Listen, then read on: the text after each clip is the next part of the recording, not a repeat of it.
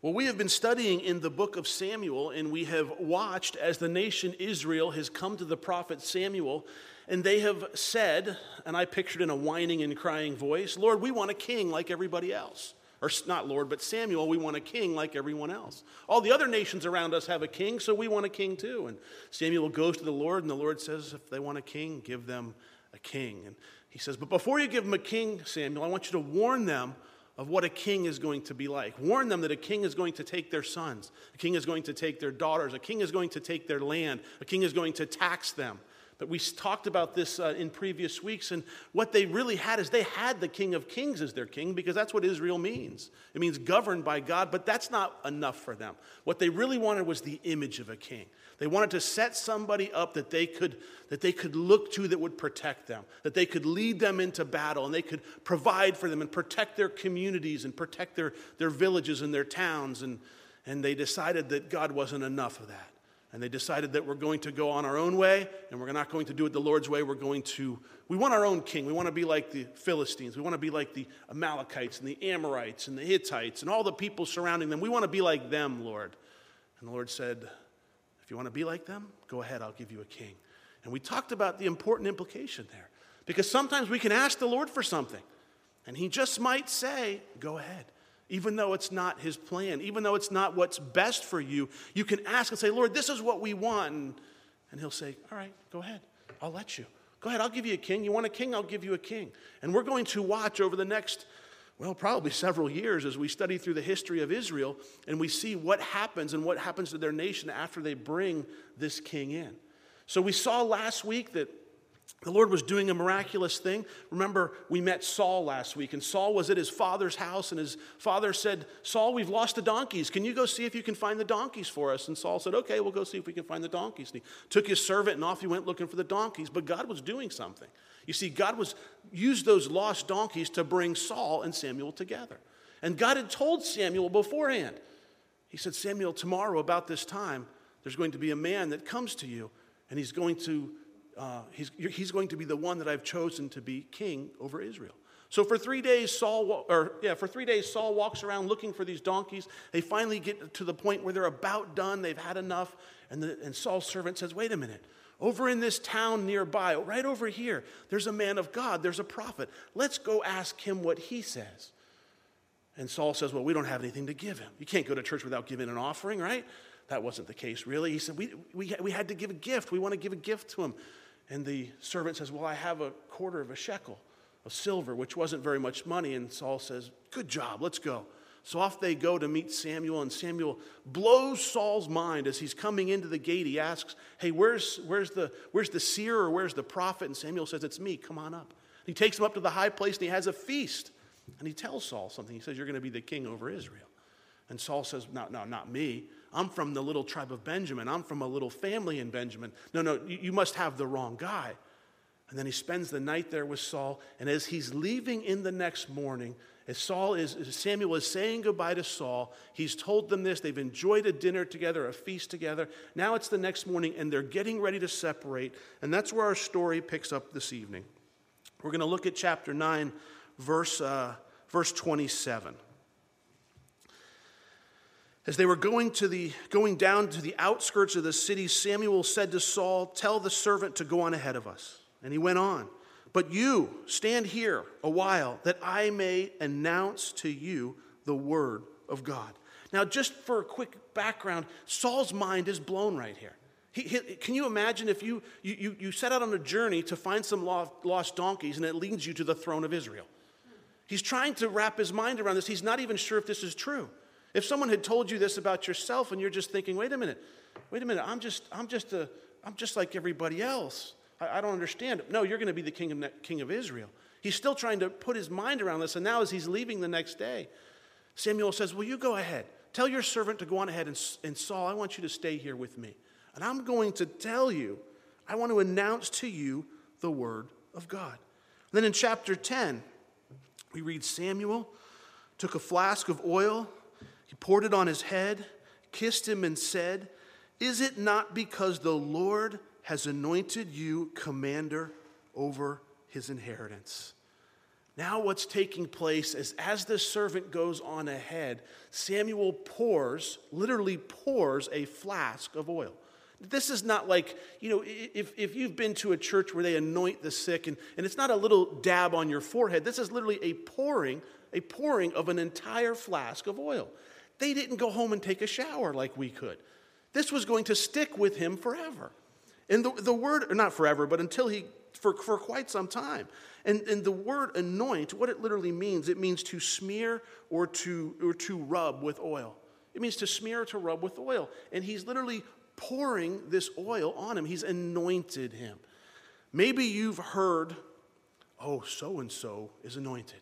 Oh, so-and-so is anointed.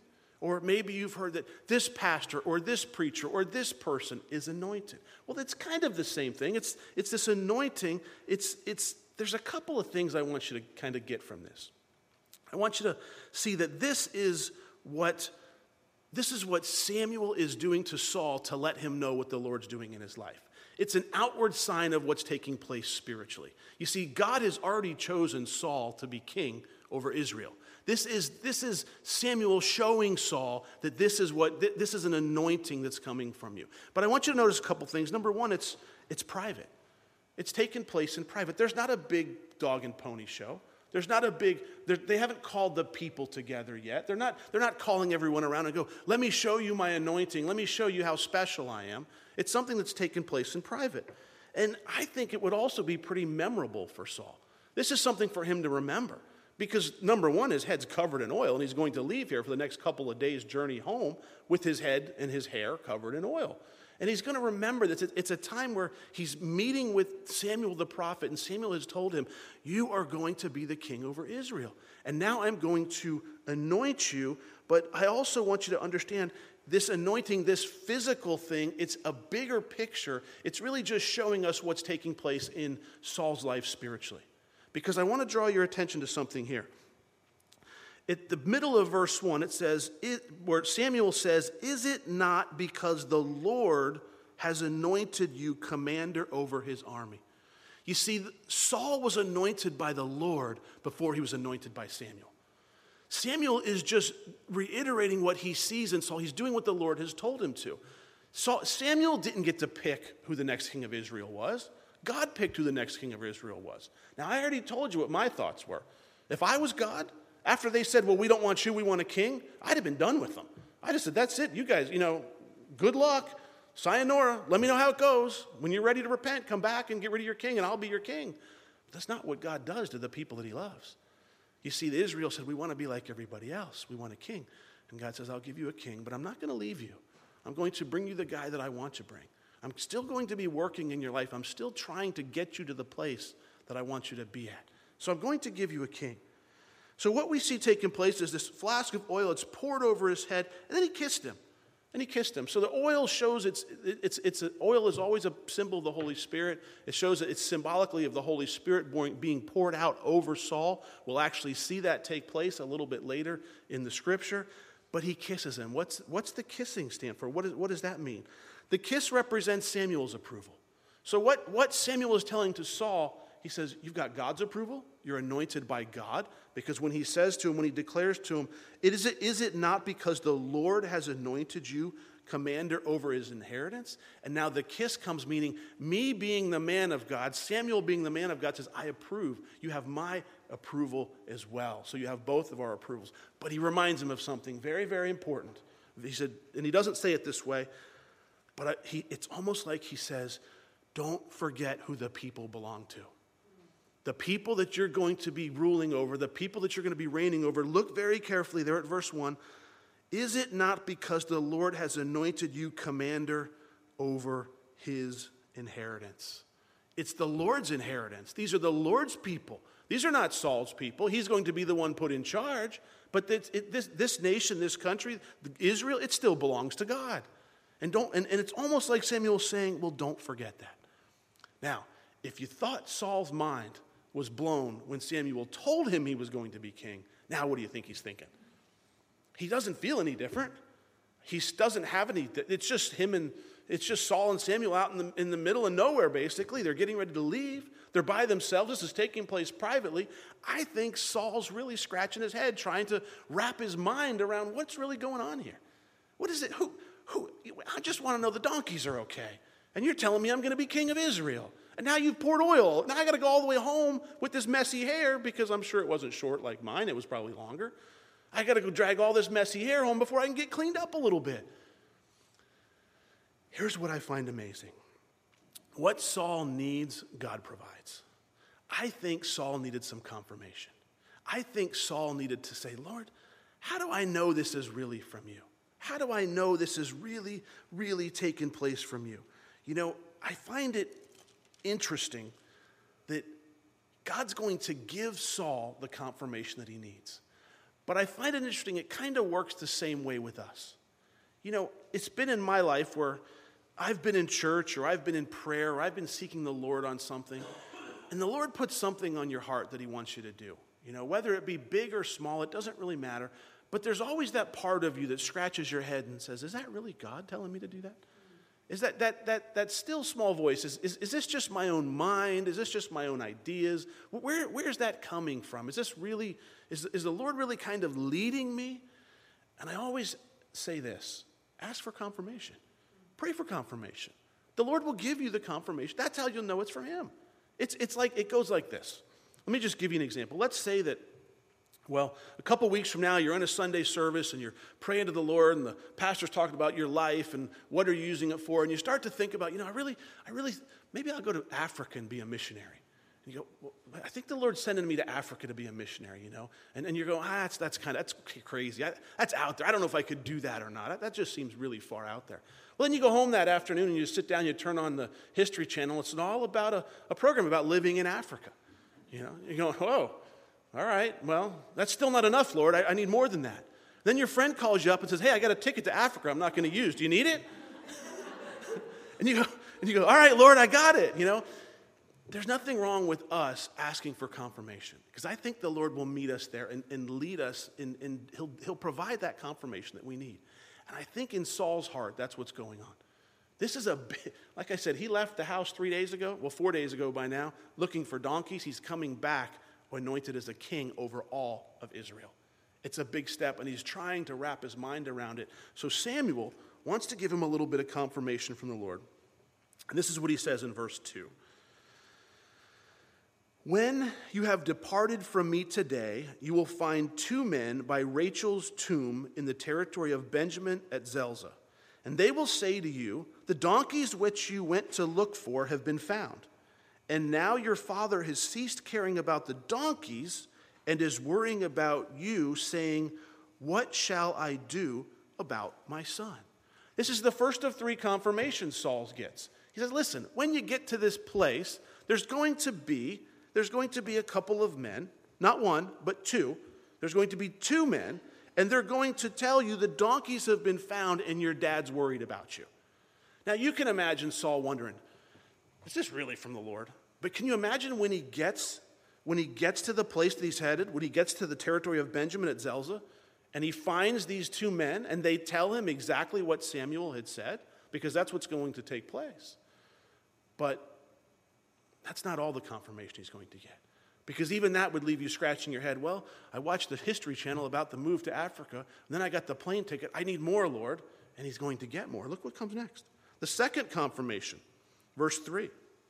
Then you shall go on forward from there and come to the terebinth tree of Tabor. There 3 men going up to God at Bethel will meet you. 1 carrying 3 young goats, another carrying 3 loaves of bread, another carrying a skin of wine. They will greet you and give you 2 loaves of bread, which you shall receive from their hand. That's the second confirmation. Listen, Saul, when you're after the first one happens, you're going to go up from there and you're going to go to the terebinth tree at Tabor. That's like, from the middle of the big oak tree in town, you go a mile. Just go to the terebinth tree at Tabor. Just head on over there, and there's going to be some people that meet you. And they're going, now, look how specific God is. God's so specific, he says, listen, there's going to be 3 men going up to God at Bethel. They're going to be going up to worship the Lord there. They're going to be carrying 3 young goats, 3 loaves of bread, and a skin of wine.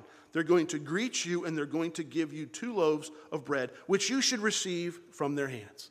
This is pretty specific. This is not like, sometimes, you could say, all right, I got a word from the Lord. Let's see, I'm getting a word from the Lord right now. Somebody in here tonight's tired. Well, so we're all tired probably, right? That's vague. That's not that the Lord couldn't, that could be real. The Lord could put that on my heart. He's not. I think it'd be pretty obvious that it's Thursday night, tomorrow's Friday, the week's almost over. Somebody in here tonight's tired. You wouldn't do that to say, all right, I'm going to move to Africa because he knew somebody in here was tired. No, that's pretty general, But here, the word that Saul needs, it's specific. It's very specific. I'm going to tell you where to go. I'm going to tell you how many people are going to meet you. I'm going to tell you what they're carrying. I'm going to tell you what they're going to offer you. I'm going to tell you that you're going to receive it. I'm going to tell you what they're doing because they're going up to worship God. That's really specific. How specific would it have to be for you to get the confirmation that you need? That's how specific it will be. You see, if God's calling you to do something, and you say, Lord, I need confirmation on this. It's out of my comfort zone. I'm not sure if I'm able to do this. Would you give me some confirmation? Open your eyes and look around because you'll get the confirmation that you need. And it'll be as specific as it needs to be because he wants you to follow through what he has for us to do. Saul is not done yet. There's more confirmation headed his way. Look at verse 5. After that, you shall come to the hill of God where the Philistine garrison is. And it will happen when you have come there to the city that you'll meet a group of prophets coming down from the high place with stringed instruments, a tambourine, a flute, and a harp before them. And they will be prophesying. Then the Spirit of the Lord will come upon you, and you will prophesy with them and be turned into another man. Listen, he says there's one more confirmation the Lord's going to give you, Saul. There's one more thing I want you to do. You're going to go to the hill of God where you're going to meet some prophets. And they're going to be prophesying. They're going to have some instruments, a tambourine, a flute, a harp. They're going to be playing those. They'll be prophesying. And then, Saul, the Spirit of the Lord is going to come upon you. Why would he need the Spirit of the Lord upon him? Why would he need that? Listen, don't make the Spirit of the Lord coming upon somebody something that makes somebody act crazy, somebody that makes somebody do something they don't want to do. Don't make this, when the Spirit of the Lord comes upon somebody, it's for a specific reason in the Old Testament. It's to accomplish the will of God for their life. It's so that Saul can become king. He can't do it on his own. He can't become king on his own. He needs the Spirit of the Lord, and he needs some things changed in him to fulfill God's will for his life. Because the man that he is now won't accomplish God's will. So Samuel says, listen, Saul, you're going to go find these guys. They're going to be prophesying. They're going to have some instruments. And the Spirit of the Lord's going to come upon you. And then you're going to be a changed man. This is what Samuel's laying out ahead of him. Listen, as Christians, do we want the Spirit of the Lord upon us? Absolutely. As a matter of fact, 1 John chapter 2, verse 20 says that you have the Spirit of the Lord upon you as a Christian. That you have it, which means you have the ability to accomplish what God has laid out for you. But you have to be willing to do it. Saul could not accomplish what God had called him to do apart or without the Spirit of the Lord being upon him. Now, we could pretty much sum up by this section that Saul wasn't an overly spiritual man. And we'll see that as we go along. It wasn't like he was a super spiritual guy. God's using an ordinary person to do extraordinary things. Remember, we're told he's a good-looking guy. We're told he's a tall guy, head and shoulders above everybody else. But he's not necessarily qualified to be a king. He has no qualifications to be a king, but God's going to qualify him because God's the one that's going to call him.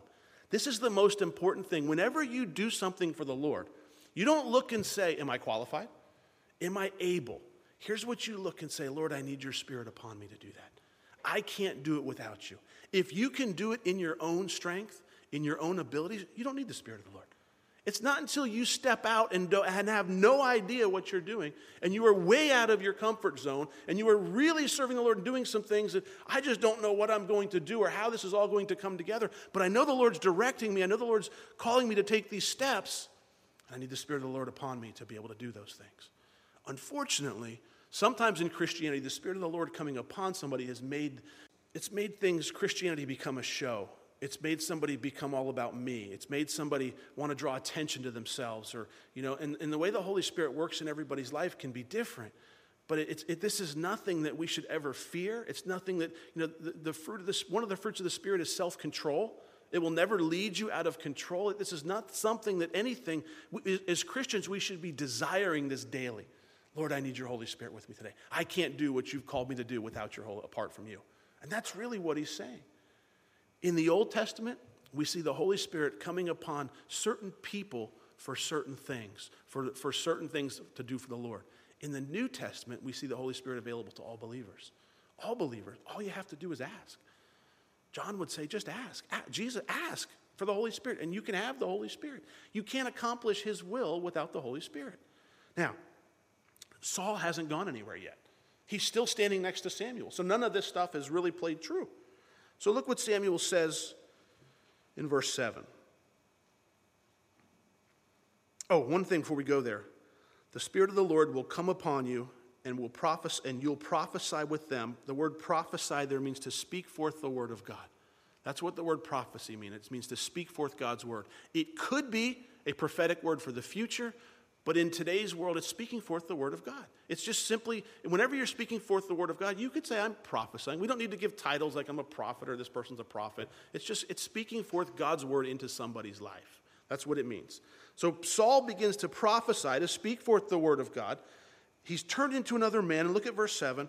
And let it be, when these signs come to you, that you do as the occasion demands, for God is with you. You shall go down before me to Gilgal, and surely I will come down to you to offer the burnt offerings and to make sacrifices of peace offerings. 7 days you shall wait till I come to you and show you what you should do. This is an important part. Samuel says to Saul, Saul, we're going to confirm this. You're going to have 3 encounters that are going to confirm that what I'm telling you is true. But then he gives them something to do. Here's the next step. Because what do you think Saul's thinking? If I was Saul, I'd be like, all right, I got to be king of Israel. What do I got to do? I got to get some men together. I got to get an army together. How am I going to organize this? Where am I going to put my castle? How am I going to build this? A little logistical nightmare trying to figure all this out. But that's not how God works. God says, listen, through Samuel, he says, I want you to do something. Saul, what I want you to do, and it's in verse 8, go down to Gilgal. Go down to Gilgal. I'm going to come to you, and we're going to do some burnt offerings and sacrifices, but I want you to wait. I want you to wait. Saul, I want you to go down to Gilgal and wait. So here's what we see taking place. We see Saul anointed. We see that we're going to see the confirmation take place. And then we see the direction or the next step in Saul's life. Saul doesn't have to figure out how to go. He doesn't have to go to king school and learn how to be a king. He doesn't know what to do. He's not prepared for this. He's not trained for this. But this is how the Lord works. Just go down here. Take this next step and wait. Saul's got a choice to make. He could go or he couldn't go. He has a choice to make. God says, this is what I want you to do. This is what I have for you. This is the way I'll confirm it to you. Now you have a choice. Either go, and he tells him something real simple. The first step's easy. Just go. But Saul could be thinking, my dad's worried about me. I got to get home. I got this oil in my hair. I got to go wash my hair. I need to get. But no, Samuel says, go to Gilgal and wait 7 days. Is that simple? Could it get any easier for the first step from the Lord? I want you to go to this town and just sit there and wait for 7 days. That seems so simple, but how hard is it to wait? Do you like to wait? We don't like to wait. We live in a culture where everything's fast food, fast this. Amazon Prime, 2-day shipping. We don't like to wait for anything. We'll pay more to get it shipped overnight because we don't want to wait for it. He said, just go wait for 7 days. It's Saul's opportunity to show he's going to be obedient to what the Lord's called him to do.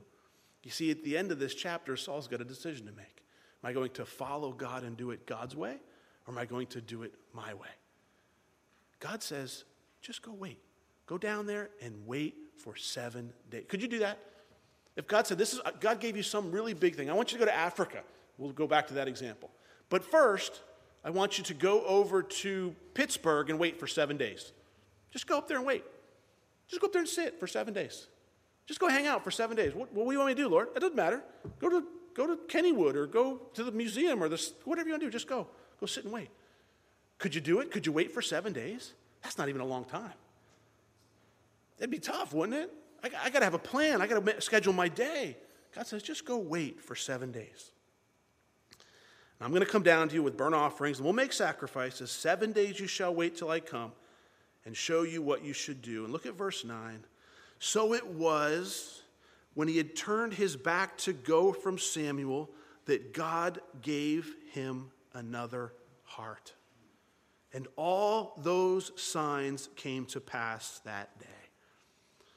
Notice the obedience that Saul demonstrates at this time in his life.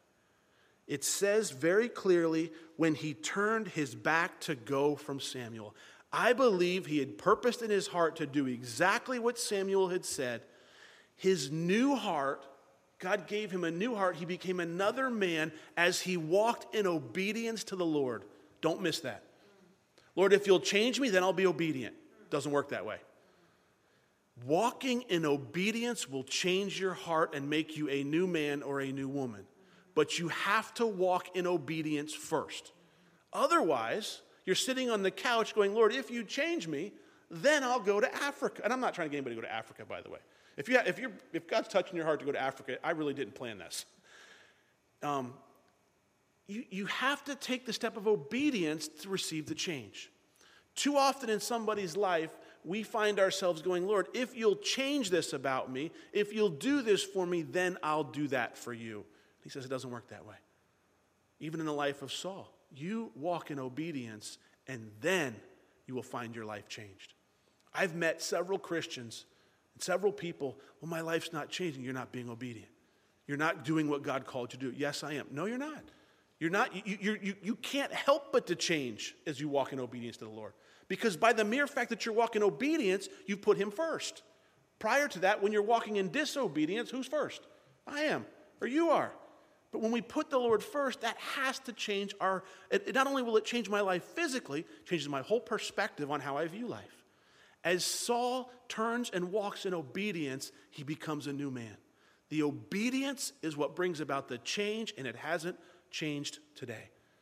We are called as Christians to walk in obedience to what? To God's word. This book is what we're to walk in obedience. Don't walk in obedience to what I say, because I could go cuckoo over the cuckoo nest and say all kinds of weird things. Don't walk in obedience to me. Walk in obedience to what the Bible says, to what the Word of God says. Don't take any pastor's word for it. Don't take my word for it. Search the Scriptures and make sure it's true.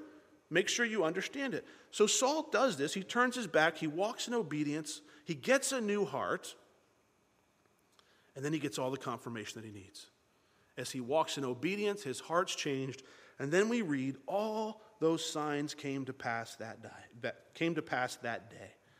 When they came there to the hill, there was a group of prophets to meet him. The Spirit of God came upon him, and he prophesied among them. And it happened when all who knew him formerly saw that he indeed prophesied among the prophets, that the people said to one another, what is this that has come upon the son of Kish? Is Saul also among the prophets? Then a man from there answered and said, but who is their father? Therefore it became a proverb. Is Saul also among the prophets? And when he had finished prophesying, he went to the high place. They're shocked to see Saul prophesying. They're shocked to see Saul speaking forth the word of the Lord. That's the difference of a changed man or a changed woman. It should shock your non-believing friends when you get saved to all of a sudden think, who is this? What happened to you? You're changed. You're different. There's something. Wait a minute. Let's do that. No, I don't do those. What do you mean you don't do those things anymore? What happened to you? And they made a joke of it. It became a saying. It became a proverb, they say. Is Saul also among the prophets? They're blown away by what's going on. Even his family's confused. Look what his uncle says. Verse 14. Then Saul's uncle said to him and his servants, "Where did you go?" So he said, "To look for the donkeys." When we saw that they were nowhere to be found, we went to Samuel. And Saul's uncle said, "Tell me, please, what did Samuel say to you?" So Saul said to his uncle, "He told us plainly the donkeys had been found, but about the matter of the kingdom, he did not tell him what Samuel had said." Saul didn't let the secret out. He said, he goes back home. You got to believe the uncle. "What happened to your hair? How come you got all that oil in your hair? You look, what's going on?" And I heard this prophesying thing. What happened? "Well, I was out looking for the donkeys." "Well, what happened?" I saw Samuel." "Oh, what did Samuel tell you?" "Well, he told me the donkeys were okay." But he didn't tell him anything else. Why not? Saul, why didn't you tell him? Maybe it's possible that Saul's waiting, he's being wise here and waiting for the Lord to reveal him as the king of Israel. Maybe that's the case. Maybe Saul's wise enough to go, "You know what? I'm not doing this. Is the Lord's deal. It is so far out of my comfort zone. If he's going to do this, he's going to have to figure out how I'm going to get to a throne because I'm not walking up there on my own. I'm going to let the Lord handle this." That could be the case. Maybe that's the case where he doesn't want to tell anybody. Now look what happens. Then Samuel called the people together to the Lord at Mizpah and said to the children of Israel, "Thus says the Lord God of Israel, I brought up Israel out of Egypt and delivered you from the hand of the Egyptians and from the hand of all kingdoms and from those who oppressed you. But you have today rejected your God, who himself saved you from all your adversaries and your tribulations. And you have said to him, 'No, set a king over us.' Now therefore present yourselves before the Lord by your tribes and by your clans." I think Samuel's a little sarcastic. I think he's a little annoyed. I think he's really upset. He's telling them again, he's reminding them, you are rejecting God's will. You are rejecting God's will. We all need a Samuel in our life. We all need a Samuel to tell us once in a while, "Hey, you're going against the Lord's will. You're going against what God wants. God's word, you're living a life that's not pleasing to God. You're going against what God wants. This is not what God has for you. Remember what God's done for you. He brought you up out of the land of Egypt. He protected you from your adversaries. He did all these things for you. And now you're saying, 'I want a king.'" And once again, he reminds them, it's not what God has for you. But they don't heed the warning. So he says, "Get all your people together. Get all your people together. We're going to do this. We're going to see what God has for you." And so he tells them, "Present yourselves before the Lord by your tribes and by your clans." And in verse 20, when Samuel had caused all the tribes of Israel to come near, the tribe of Benjamin was chosen. When he had caused the tribe of Benjamin to come near by their families, the family of Matri was chosen, and Saul the son of Kish was chosen. But when they sought him, they could not be found, that he couldn't be found. Therefore they inquired of the Lord further, "Has the man come here yet?" And the Lord answers, there he is, hidden among the equipment. Now let me get your attention. Samuel doesn't just march Saul up in front of everybody and say, "All right, here's your next king." Because their response would have been, "Well, why him? Why him? What's up with him?" Instead, he gets everybody together and they inquire of the Lord. He wants them to know this is coming from the Lord. He wants them to know the Lord is the one establishing the king over them. And so they go to the Lord, and we're not told how they go to the Lord here. We're not told how the Lord confirmed this or how the Lord told them this. Some people believe that well, it was a fact the priest wore on his breastplate a pouch which would contain an Urim and an Thummim. And most people believe it's a white stone and a black stone. And they would inquire of the Lord, and the priest would reach in, and if it was a white stone, it was yes. If it was a black stone, it was no. That's one possible way they could have inquired of the Lord this day.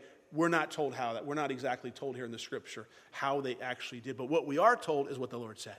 What we are given is this is how the Lord answered them. And what they do is when they come before the Lord, they come together, and he says, "All right, all the tribes are here. Which tribe?" It's going to be the tribe of Benjamin.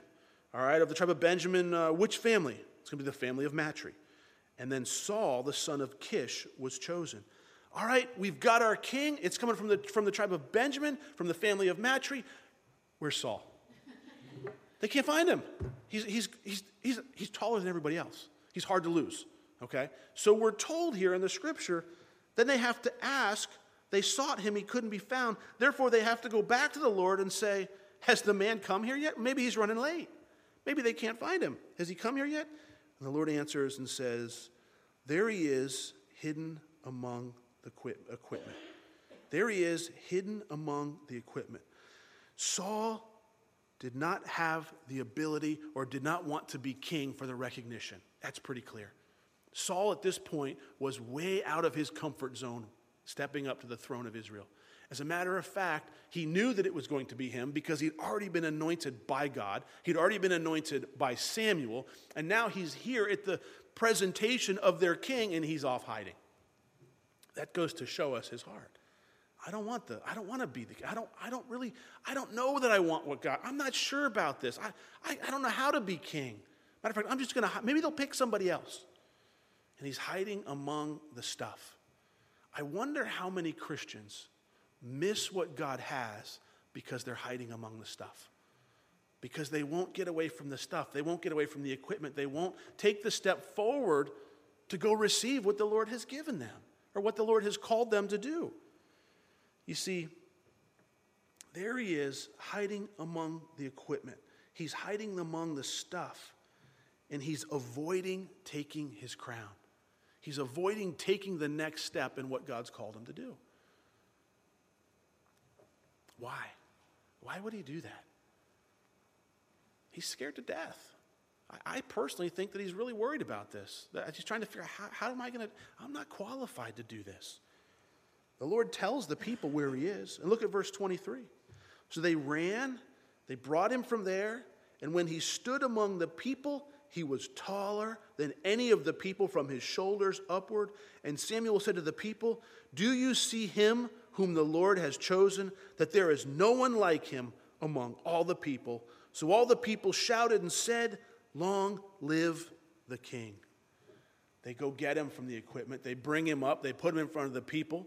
Remember, I said they wanted the image of a king, and they got it. They got a tall person, a tall man. They got a handsome man. There's no one like him. This is the guy that's going to lead us. This is the guy that's going to protect us. This is the guy that's going to... You think Saul's going to have the heart of the Lord? You think Saul cares for the people like the Lord would care for the people? Saul's going to have a heart for himself. Saul's going to have a heart for the kingdom, not for the people individually. This is the one. And look what they say. Long live the king. Knowing full well, Samuel warned them, it's not what God has for you. It's okay. We want to be like everybody else. Finally, we've got a king like the Philistines. Finally, we've got a king. Finally, we've got like everybody else. We want to be like everybody else. Finally, we've got a king that we can see and that we can worship. Finally, it's there. I think Samuel, when he says, do you see him whom the Lord has chosen, that there is no one like him among all the people? I think Samuel is a little sarcastic at this point. You see, Samuel knows that they're stepping away from the Lord. And I think Samuel might even know that this is the wrong direction to go. Clearly he knows that. And I think he's a little sarcastic there.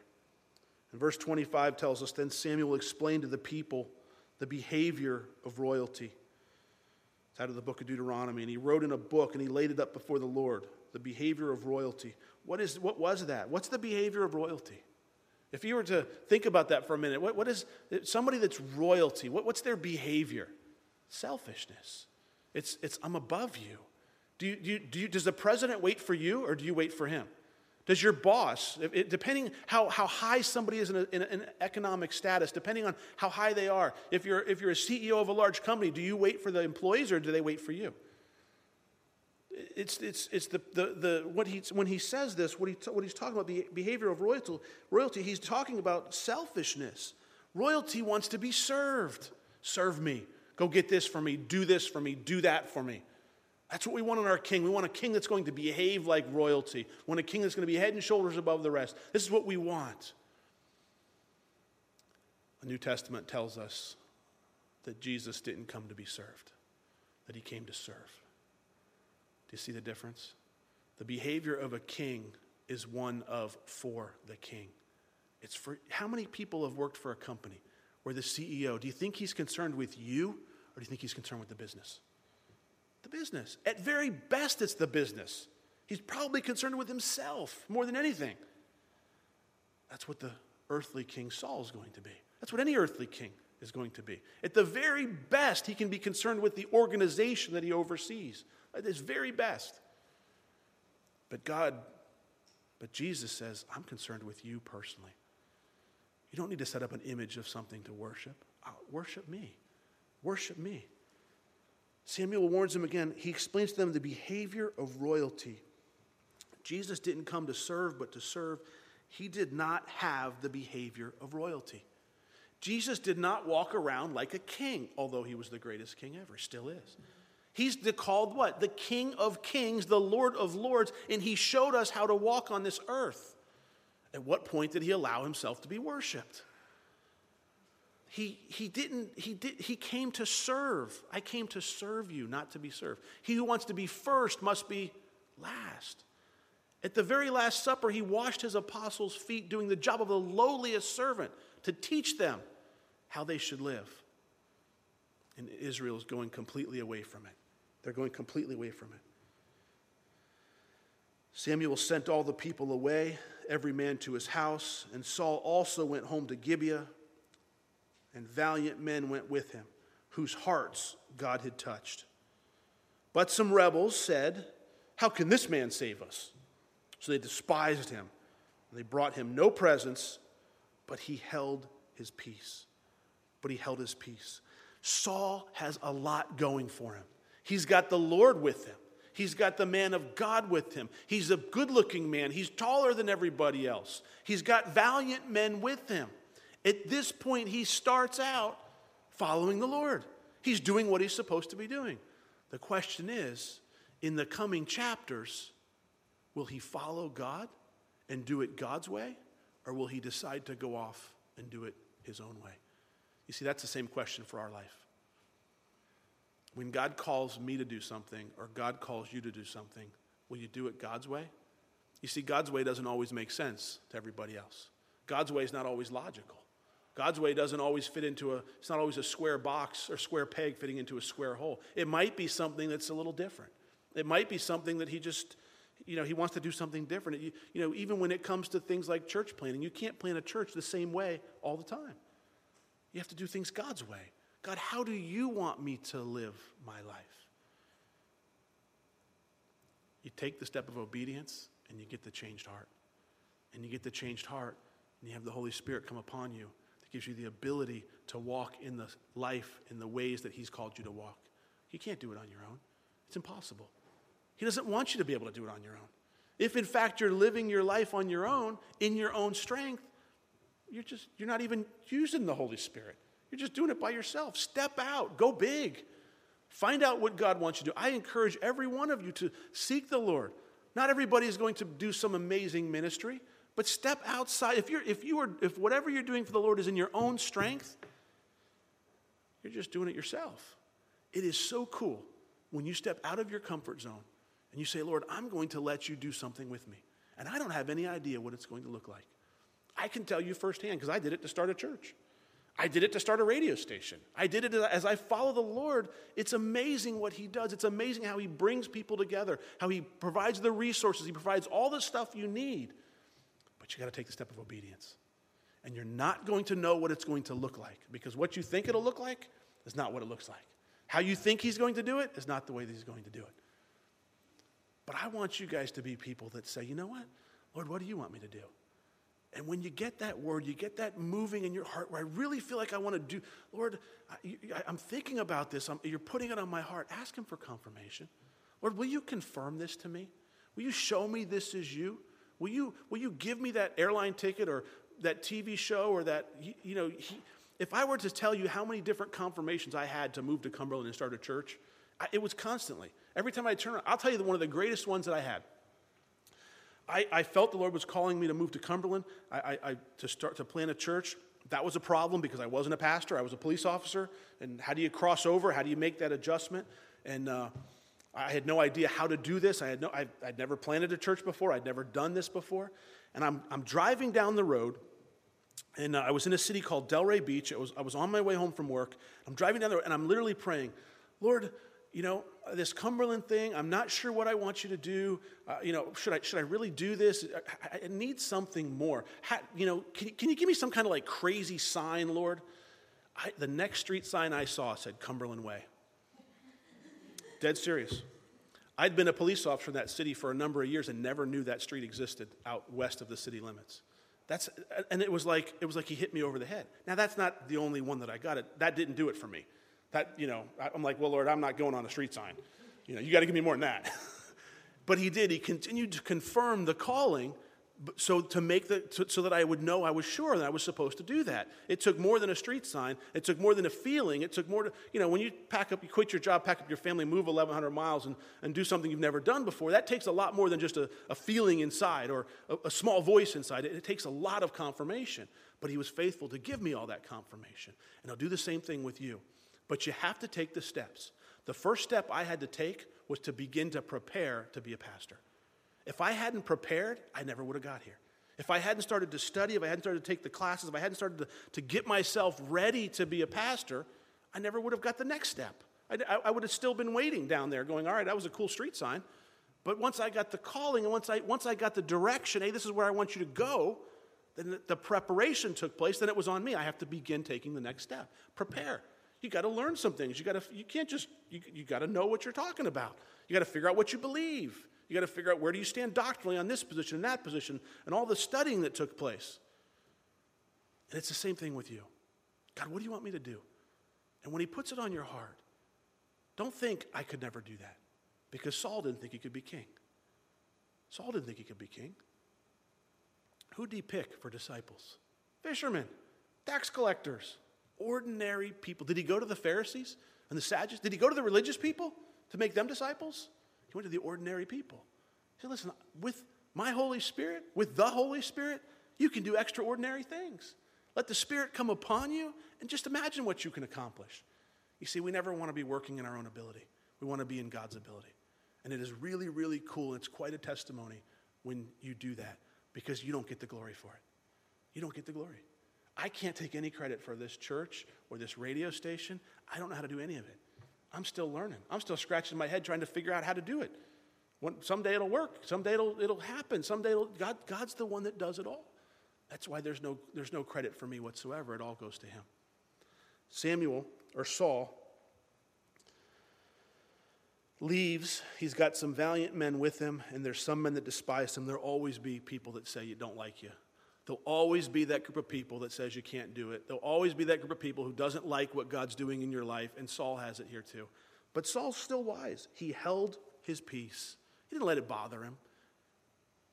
When I told people that I was going to Cumberland to start a church, I had a lot of people tell me that I couldn't do it. What? Told me I was crazy. My own family told me I was crazy. Now they're here.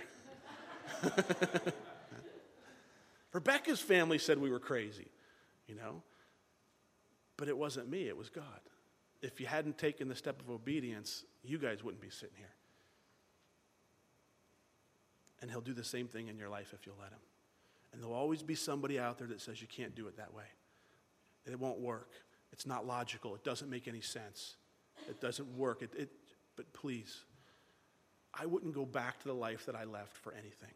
And I had a pretty good job. I was doing well. I had a great job. Living in sunny South Florida. Now, January, I think about going back sometimes. But people ask me, do you miss it? I don't miss it at all. I really don't. Because then I wouldn't get to be here. I'd be back there. I was doing what I knew how to do. I was doing what I had trained to do. But here I'm doing what God wants me to do. And he used all that as preparation to get me here. All of that, all of the stuff I went through before I got here was all preparation to use me today for what I'm doing. And he'll do the same thing with your life. Just like Saul. He'll confirm it, but then the part that lies on you is, will you go? Will you turn in your heart and purpose in your heart and say, Lord, I will do that? Because until you do that, you're not going to get the next step. Once you get the next step, you have to be obedient to it. And we'll see in the coming weeks, is Saul going to remain faithful to the Lord, or is he going to go off in his own ways? You can read ahead and find out. Let's pray. Father, we thank you for your word. We thank you that we can gather and study and learn, Lord.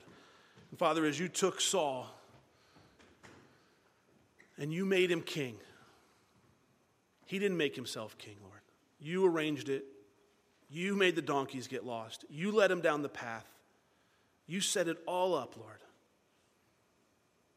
Would you do that in our life? Lord, would you make our calling, the things, the purpose that you made us for? Father, I believe that we were all designed for a specific purpose.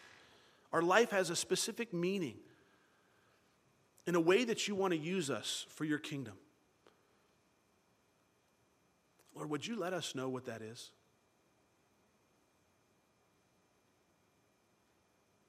May we seek that out, Lord. Father, would you give us a heart to know that? Would we ask that question repeatedly to you, Lord? Would we ask that repeatedly to you, Lord? What is it that you want me to do?